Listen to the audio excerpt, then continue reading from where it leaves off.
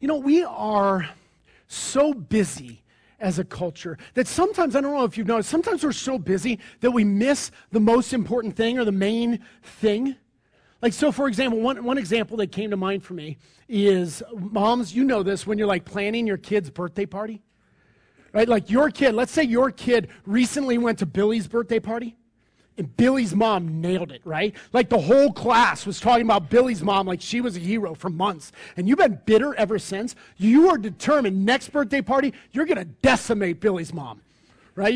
And so you know how it is. You've got to have the theme, right? It's got to go through the whole thing. And the cake has to be awesome and match the theme. And then there's the party favors. And of course, for activities, you not only got the clown, you also got the pony and the inflatables. And now the clown is on the pony in the inflatables. Right? Like, and it is awesome. It is awesome. And you wake up the next morning and you realize you forgot to tell your kid happy birthday. Right? Like you forgot to say, honey, I am so glad God made you and gave you as a gift to our family. I celebrate your life. Happy birthday. You see, you got so caught up in the activity of it, you missed the most important thing of the moment. And that is what is on display in our passage this morning. We as a congregation are going through the Gospel of Luke because Jesus came and this changes everything. And so we're just in awe looking at Jesus. And now we come toward the end of chapter 10. And we'll pick it up in verse 38. And here's the story. Now, as they went on their way, Jesus entered a village, and a woman named Martha welcomed him into her house. And she had a sister called Mary, who sat at the Lord's feet and listened to his teaching. But Martha was distracted with much serving. And she went up to him and said, Lord, do you not care that my sister has left me to serve alone? Tell her then to help me. But the Lord answered her, Martha, Martha, you are anxious and troubled about many things, but one thing is necessary. Mary has chosen the good portion, which will not be taken away from her. It's a great, great story. And I'll tell you what, on display, there's several mistakes. We're going to be talking this morning about Martha's mistakes. But first I want to empathize with her because she's really in kind of a quandary. She's not a bad person. She's not a villain. She's actually a person of peace. I'm using that term specifically because remember when Jesus sent out his disciples and the 72 to go town to town? He told them to look in a village for a person of peace. Somebody who would take them into their house and provide room and board so they could do ministry in that area. That's who Martha is. She's doing it. She's a person of peace. And you know what? She's got, in the blink of an eye, she's got anywhere from 13 to 73 unexpected guests. How would you feel? All right, 13, because 12 apostles, the disciples, plus Jesus, that's 13. That's the minimum. But then he had 72. Remember the whole congregation he sent out? 72 plus Jesus, that's 73. Anywhere from 13 to 73 unexpected guests, let alone all the people from your village who are going to be stopping by to talk to Jesus. What if all of us just suddenly stopped by your house yesterday morning at 8 o'clock in the morning? How's your hair? Have you brushed your teeth? Do you have your makeup on? What about, you're wearing the yoga pants that you only wear for sleeping, right? Only your family see you in that, and you're just distraught about it. How's your house look? Is your house tidy? Like, the whole village is going to be in your house talking about this event for years to come. Right? In our day and age, like, people would be taking selfies with Jesus, and in the background, your family room. Like, how about we all just go to your house right now? Now, I know most of you are thinking, what's our house look like? Uh-oh. Right? Right? That's what's going on here. Man. And so Mary is sitting at Jesus' feet, but not Martha. Martha is freaking out over this. What about food? Like, it's not only people in your house and your house being clean and decorated, but then there's also the issue of food. In ancient Near East culture, the expectation of hospitality was very high. There was huge cultural expectations, even for unexpected guests, especially when there is an honored guest. And in this case, it's only the Son of God. Like history's all-time honored guest is in your house, and you need to feed all this crowd, food and drinks. Look, you're not running to Giant Eagle to get a veggie platter, right? You just have to go into your kitchen and whip up a feast for 13 to 73 people. That's all. Just go get it done. No pressure. And you're in your kitchen, you're thinking, do I even have enough dishes? Oh, no problem. How about get out the paper plates? No, those won't be invented for 2,000 years. I mean, you're just on your own here. And so Martha is very well intentioned. She is evidently a person of peace. And she and Mary become both very dear to Jesus. She's not a villain. She wants it to be nice for Jesus, and she's working hard. She wants to work hard for Jesus. That's awesome. But she does make 3 mistakes. Here are her 3 mistakes. Discipleship is only for men. The second mistake is weaponizing Jesus. And the third mistake is a distracted spirituality. And we'll talk through each of those 3. Let's start with discipleship is only for men, because that is a subtext in our story today. Maybe you didn't catch it. But you know, as we've been going through Luke, it's kind of a subtext throughout all of Luke. That is that Jesus came and it changes everything. So the marginalized, those are the outcasts on the outskirts, are welcomed in. That included women. Women were very devalued in that culture. Not honored, not respected, didn't have much to offer. That was the view. But not in Jesus' ministry. Jesus seems to have a very high honor and respect for women in his ministry. After all, if you look in our passage, it says she sat at his feet. To sit at the feet of is a euphemism for being a disciple of. A rabbi back in that day would never take a woman as a disciple. What a waste of time, they would think. But here she is. Mary is in the family room sitting at the feet of Jesus. Only men would be there. Martha's in the kitchen where women belong. Go make me a sandwich. That would be the view of the culture that day. So Martha is in there, and Mary's out where only the men belong. And so Martha, while she is busting her tail, Mary's sitting on her duff, and Martha comes to Jesus and, Jesus, don't you care? Won't you correct her? Martha's doing the women's work, and Mary is acting like a man. She's acting like a full disciple. The gall, the audacity.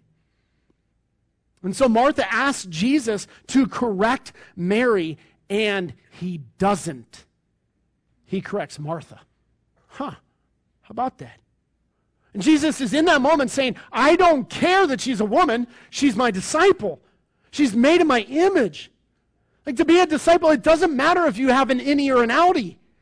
And that's not about belly buttons. Think about it, okay? Like, how ridiculous. Think about belly buttons. Like, if you have an innie or an outie, like, you can't be a disciple. That's ridiculous, right?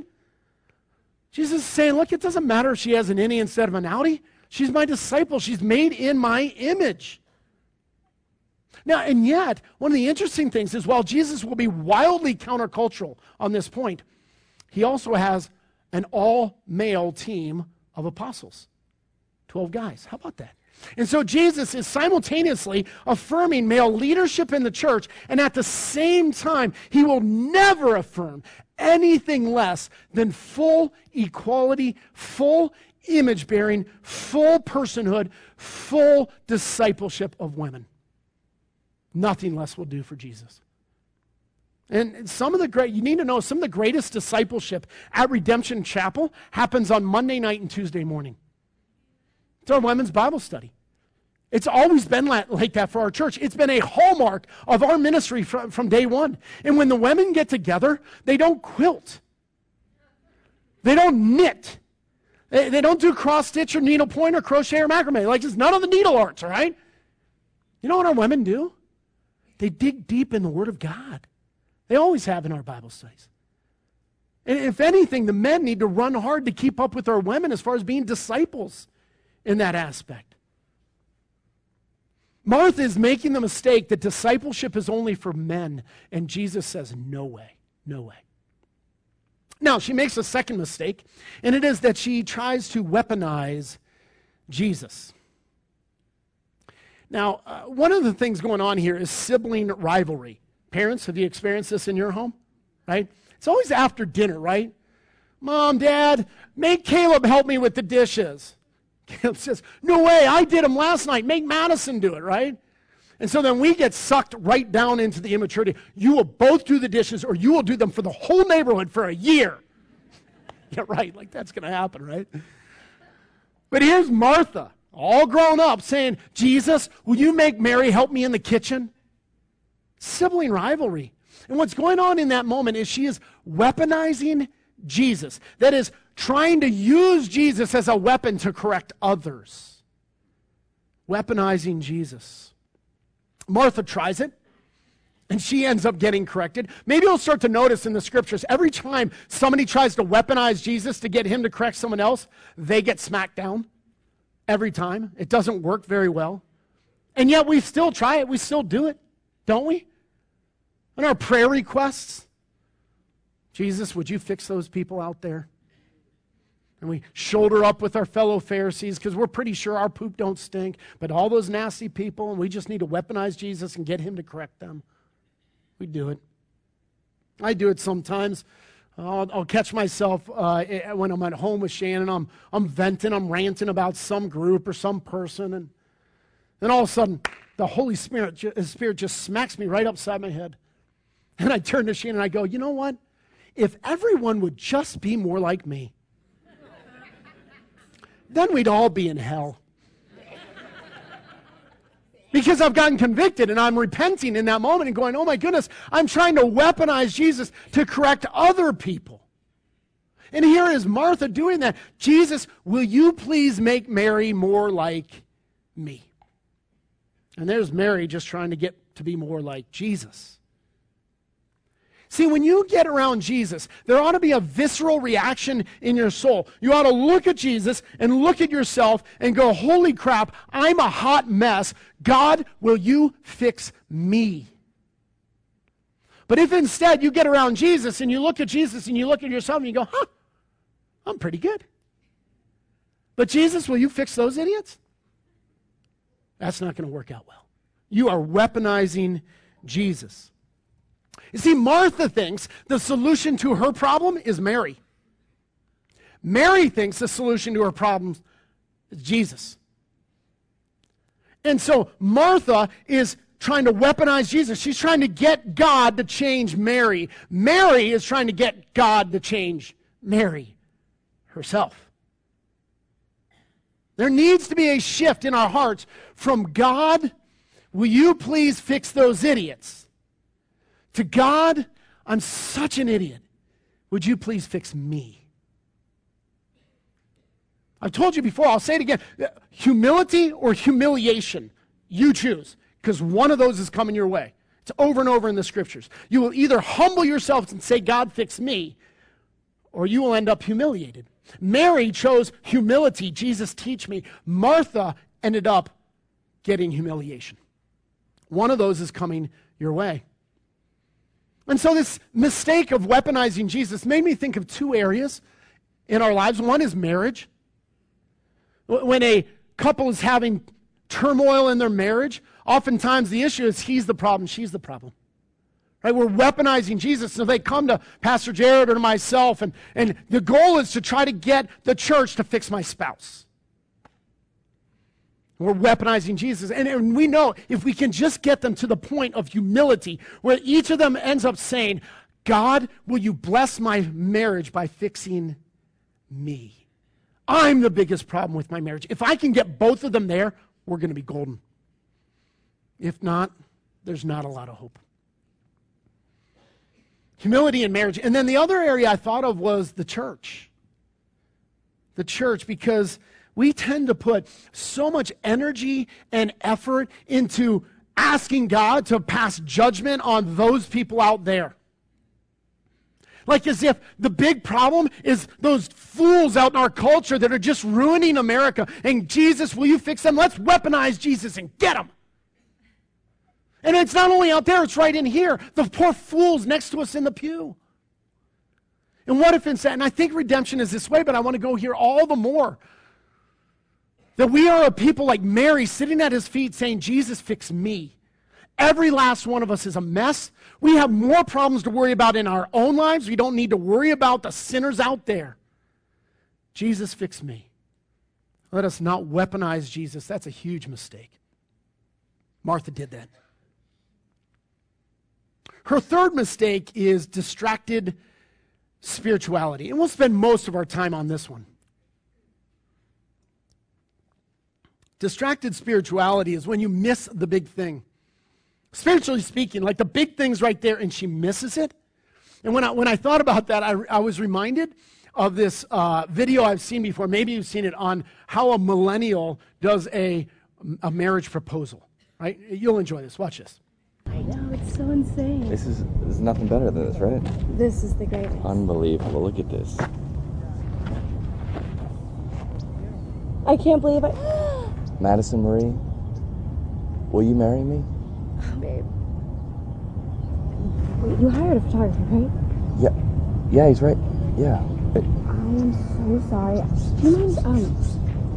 Do you mind actually coming a little bit closer? I don't know if it's going to share that well, if it's like so far back. Madison Marie, will you marry me? This is still from the back. Do you mind if we just switch spots so that the camera's... Madison Marie, will you marry me? Oh, my hair's up and I didn't realize. Do you mind if you scoot back so we get the skyline in the background? Madison Marie? Cut. Sorry, I don't like my middle name. Can I take a look at that? I just want to see if it's... I wanted this to be a surprise, but at least you could have given me a hint. I don't look good in any of these. Okay.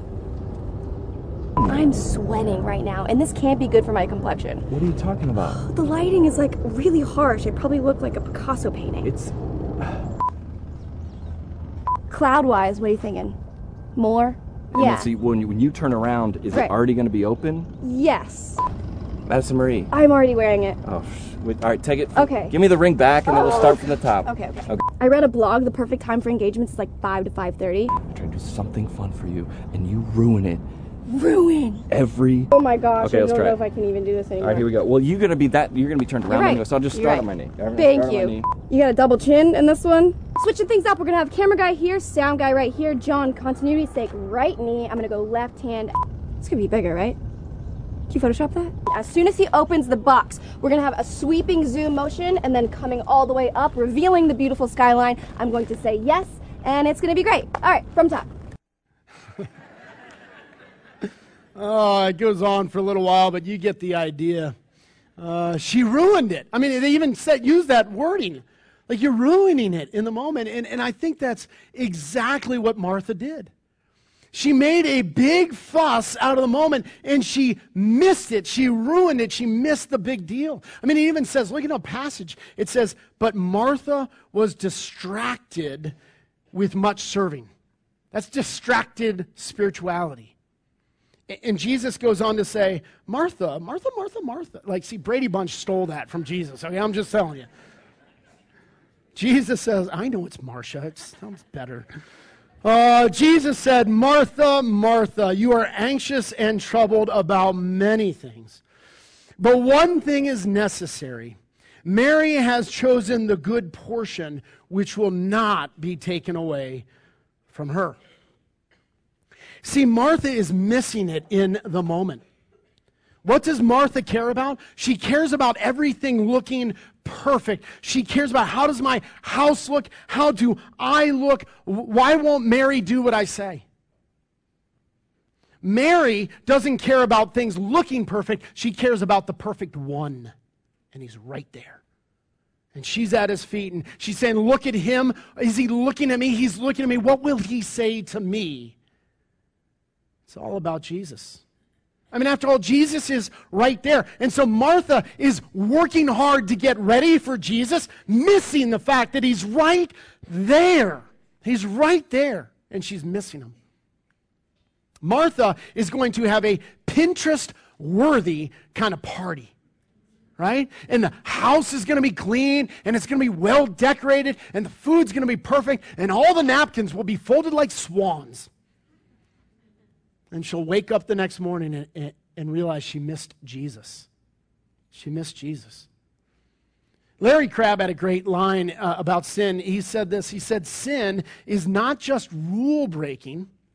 It's wrongly directed passion. It's as if you looked at God and said, big deal, I want something else. So there's Mary saying, there's Jesus. That's exactly what I want. But Martha, not so much. Big deal. I want a Pinterest party. Do you know what Mary will end up getting? Jesus. She gets Jesus. Jesus called it, he used kind of strange wording. He said she gets the good portion. I think what he's doing there is he's alluding to Psalm 73. Toward the end of it, the psalmist is praying, and this is what he says. Whom have I in heaven but you? And there is nothing on earth that I desire beside you. My flesh and my heart may fail, but God is the strength of my heart and my portion forever. I just want Jesus. That's it. It's like being drawn like a moth to a light. I just need to be near Jesus. I am so tired of my flesh. I'm so tired of my sin. I'm so tired of my temptations. I'm tired of my frailty. I'm tired of this world. I just want Jesus. And Mary found him. And what's wild is that Jesus wants me. That he wants me to be his disciple and just sit at his feet, men and women alike, to just be his disciple. He gave me that privilege, and that's mind-blowing. Mary has found exactly what her soul craves, and she's drinking deeply. And Jesus is saying, that's exactly what I came from. I'm not taking that away from her. No way. See, Martha has distracted spirituality. She's worried about so much. You know what Mary's worried about? Jesus. That's it. Being with Jesus, listening to Jesus, learning from Jesus, loving Jesus, being changed by Jesus, enjoying Jesus. It's all about Jesus. And one of the interesting things is that both Mary and Martha think they are doing exactly what Jesus wanted. I mean, you notice Martha went up to Jesus feeling good about herself, saying, hey, you're going to correct Mary, right? She's pretty sure she was on the money. Martha thinks she has to earn Jesus' love, so she's working hard at it. Mary is sitting under the unearned love of Jesus. And Martha thinks that Jesus wants her work. Mary thinks that Jesus wants her, period. He just wants her. And she's having a great time with him. As I was thinking this week about this passage, it reminded me of kids with big disabilities. We have families in our congregation who have some children with disabilities, some mental, some physical. One of the interesting things is when you look in that family, sometimes the greater the disability, the more love tends to circle around and focus on that kid. Have you noticed that? Now, that kid can't do anything for the family in some cases except give love and relationship, and it's enough. And if anything, and I struggle for the right language, but it's the quote-unquote normal kids that wonder if they're loved in that family. The disabled kids don't wonder that. Why do we think God's different than that? Why do we think that he doesn't want our relationship? He wants our work. And so here we are, we feel so damaged, we feel disabled, and we're just convinced if I can just work harder, if I can just overcome my disability, then I can work hard enough to earn my family's love, to earn my Father's love. Doesn't work that way. He just loves us. He just loves us. What this is highlighting is the difference between religion and relationship. And I want to give you a list of contrasts on that. Religion is all about my work, what I do. Relationship with God is all about Jesus' work on the cross and his resurrection. Religion says I am valuable for what I do. Relationship says I'm valuable for who I am. I'm made in the image of God and bought with the blood of Christ. I'm valuable, period. Religion is where I earn God's love. Relationship says, no, don't you understand? Jesus already did that for you. That's relationship right there. Religion says, serve a distant God. Now notice, Martha's in the kitchen serving. Jesus is in the family room. She's serving a distant God. A relationship, like Mary, is loving an intimate God who's right there in my life. Religion is all about duty and obligation. Relationship is about joy and worship. And then religion is that God is still deciding. What I mean by that is the jury's out. I'm not really sure. There's no security. He might decide to like me, might not. So I better work harder. But relationship is secure. There's nothing I can do to make God love me more. There's nothing I can do to make God love me less. He has already adopted me as his child, and his love securely settles on me. See, religion is that if I work harder, I can justify myself, I can cover my shame. Oh, Martha, Martha, you are worried and bothered about so many things. But relationship is that only Jesus can justify me. Only he can cover my shame. See, only one thing is necessary, and Mary has chosen the good portion, and it won't be taken from her.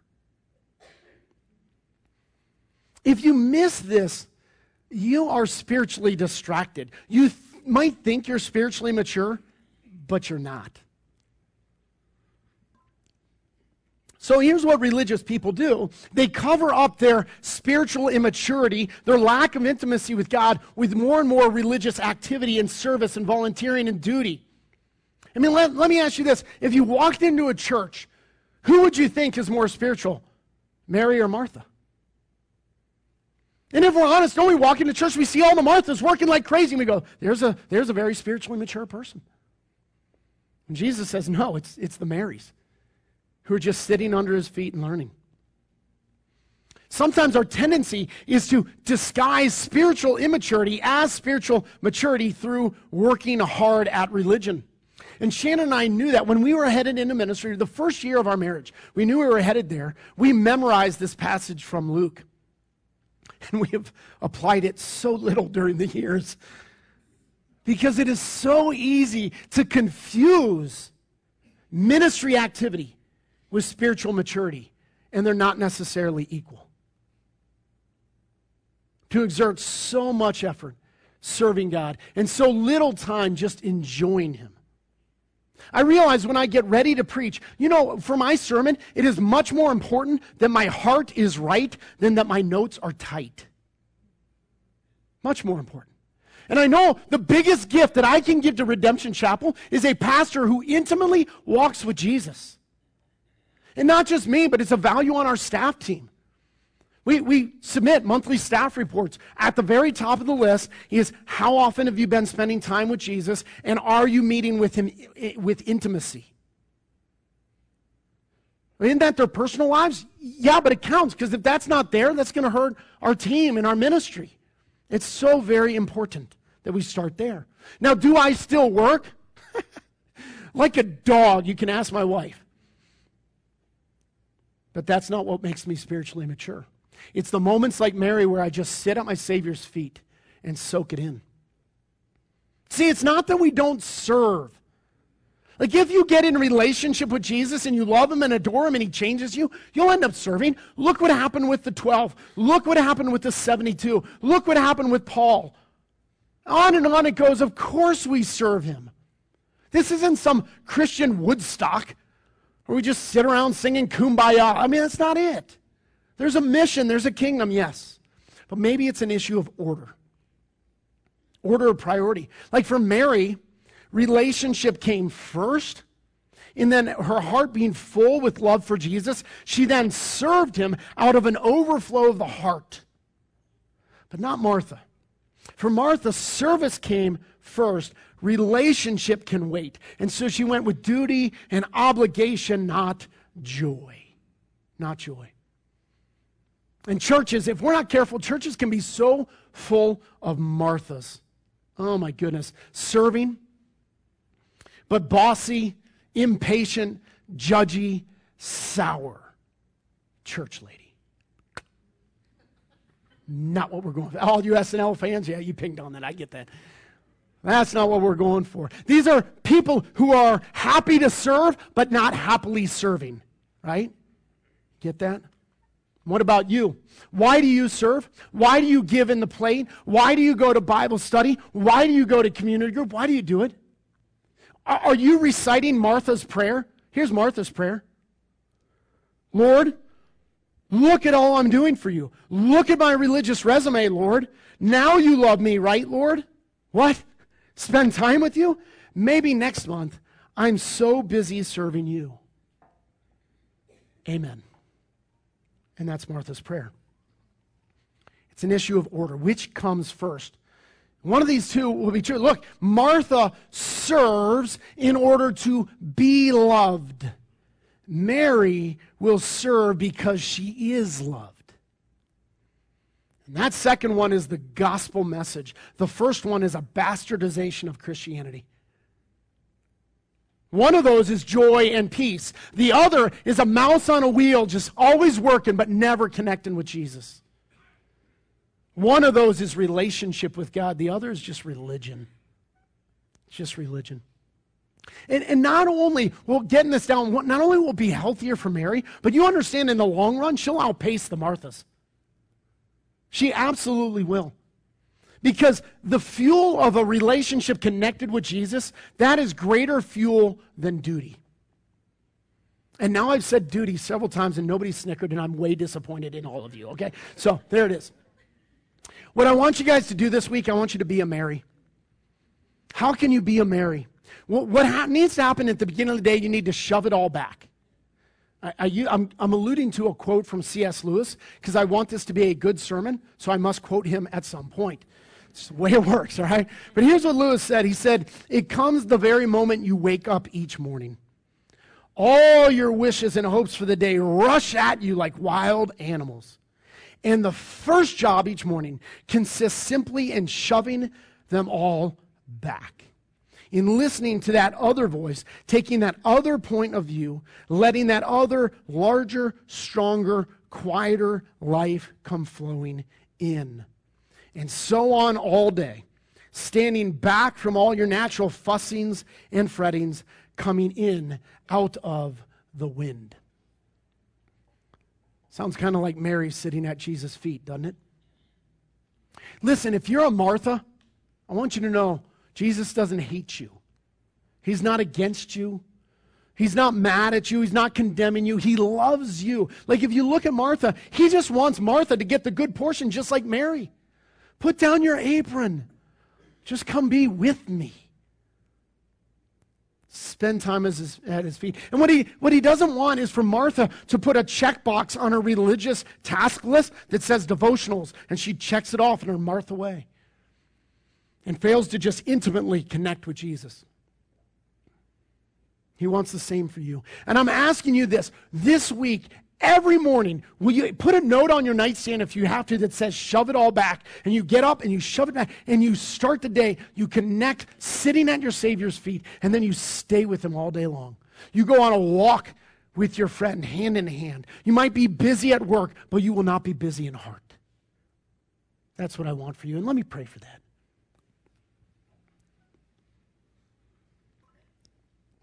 Jesus, we come to you right now, repentant, because it is so easy to look at the mistakes of our sister Martha, and I realize her sin is covered by the blood of the Lamb. That's a dear sister of ours who we will meet one day. Looking forward to that.